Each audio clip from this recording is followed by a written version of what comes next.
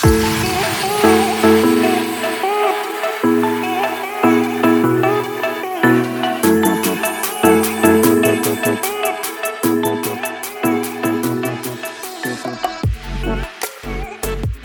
to the Cook Rotary podcast, where we explore our own thoughts, biases, and lived experiences in order to find and evolve our authentic selves.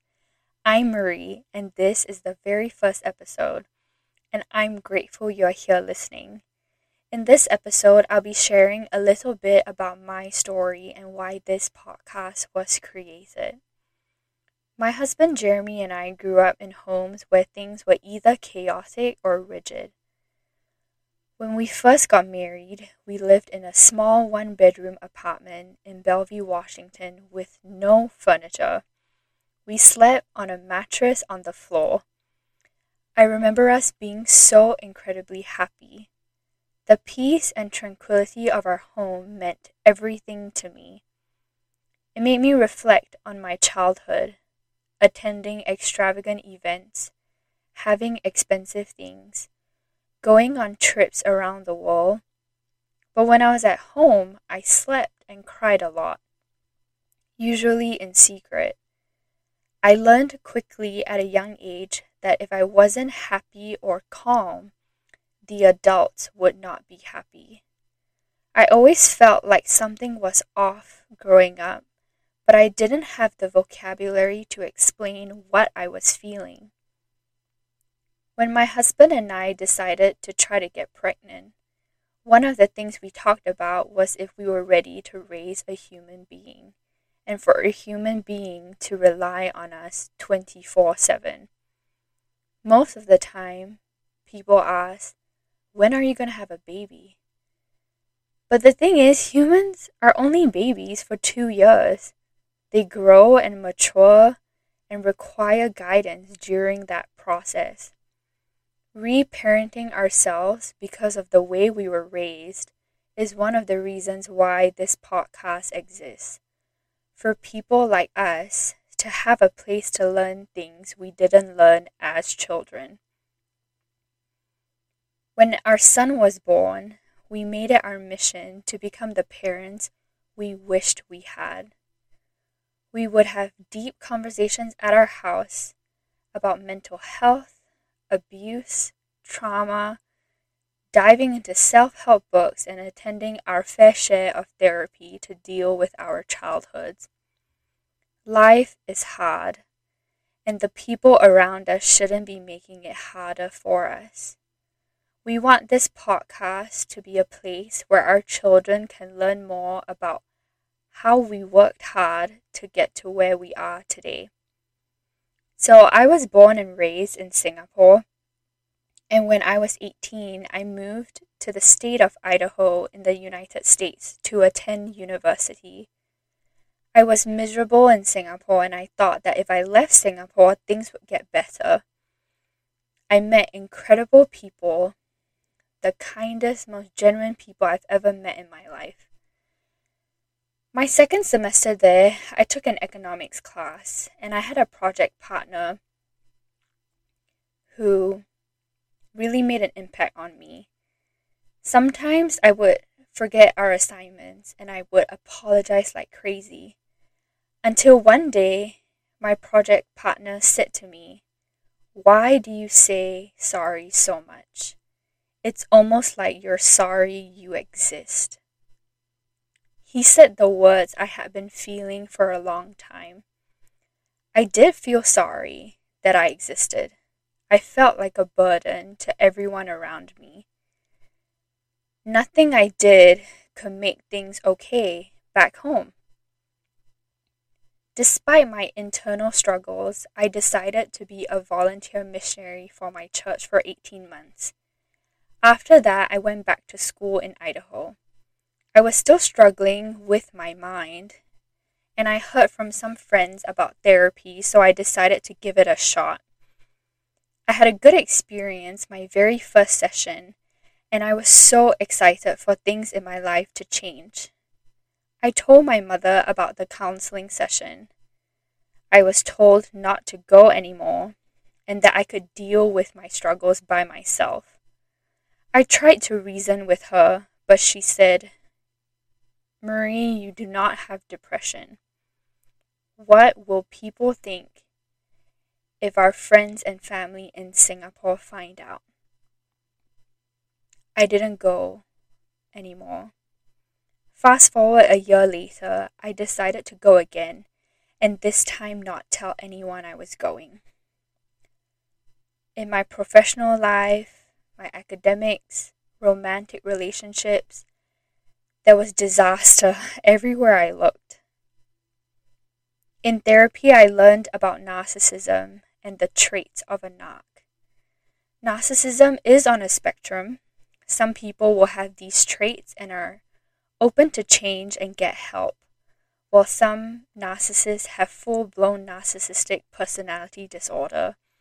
I'm going to read the criteria of narcissistic traits listed by the American Psychiatric Association. 1. Feels grandiose and self-importance. For example, they exaggerate achievements and talents to the point of lying, and they demand to be recognized as superior. 2. Is obsessed with fantasies of unlimited success, fame, and power. 3. Firmly convinced that he or she is unique, and being special can only be understood by or associate with other special, unique, or high-status people or institutions. 4. Requires excessive admiration, attention, and affirmation, or failing that, wishes to be feared and to be notorious. 5. Feels entitled, expects unreasonable or special priority treatment, demands automatic and full compliance with his or her expectations. 6. Is interpersonally exploitative, meaning they use others to achieve his or her own ends. 7. Devoid of empathy, is unable or unwilling to identify with or acknowledge the feelings and needs of others. 8. Constantly envious of others or believes that they feel the same about him or her. 9. Arrogant, haughty behaviors or attitudes coupled with rage when frustrated, contradicted, or confronted. Okay, that was a lot, I know. Learning about narcissism, though, helped me understand my upbringing, why I felt unseen, and why many attempts to make things better were in vain. It also helped me to understand why I had such a completely different childhood from my siblings. I asked my therapist, am I a narcissist too? Because narcissists aren't born, they are created. I was not responsible for the life experiences that led to my mother mistreating me. I realized I do love Singapore. The home environment I grew up in was what I needed to get away from. Accepting my childhood for what it was, and accepting my narcissistic parent for who she is and not wanting to change her anymore, gave me great peace of mind. With that peace, I was able to work on other aspects of my life.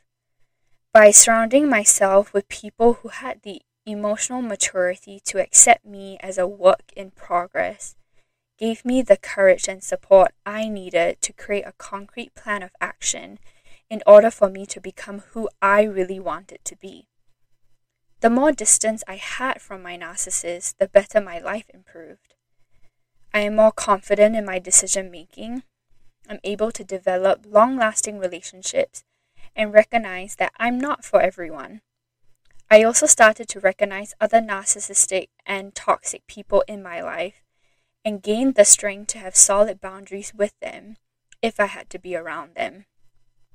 We are unstoppable when we realize we deserve better, no matter what kind of loss, abuse, or trauma you've been through. Growth and healing is uncomfortable and painful. It's a bumpy ride. Being a child of a narcissistic parent and being an extension of them instead of your own person till you break free is a scary and lonely path. I still struggle with boundaries sometimes, but it does get better with practice and patience.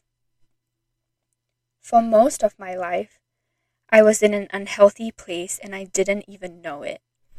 I was attracting other emotionally unavailable people when I realized that I was a toxic person myself, that I could take charge of my life and become emotionally healthy.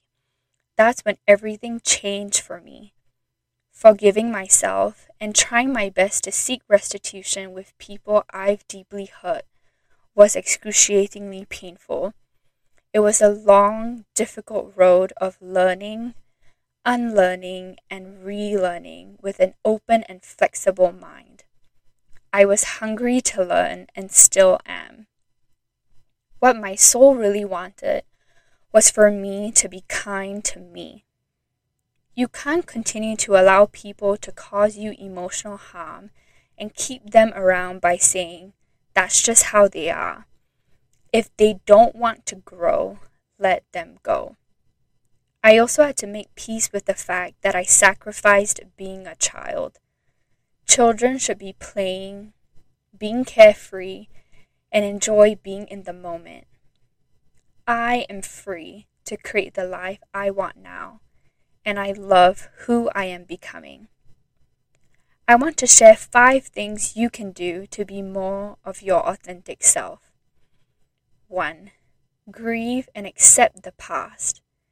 Pain and grief can be learned from, but set boundaries on how long you spend your time there.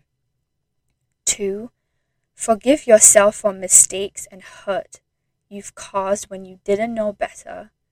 This helps develop self-compassion. 3.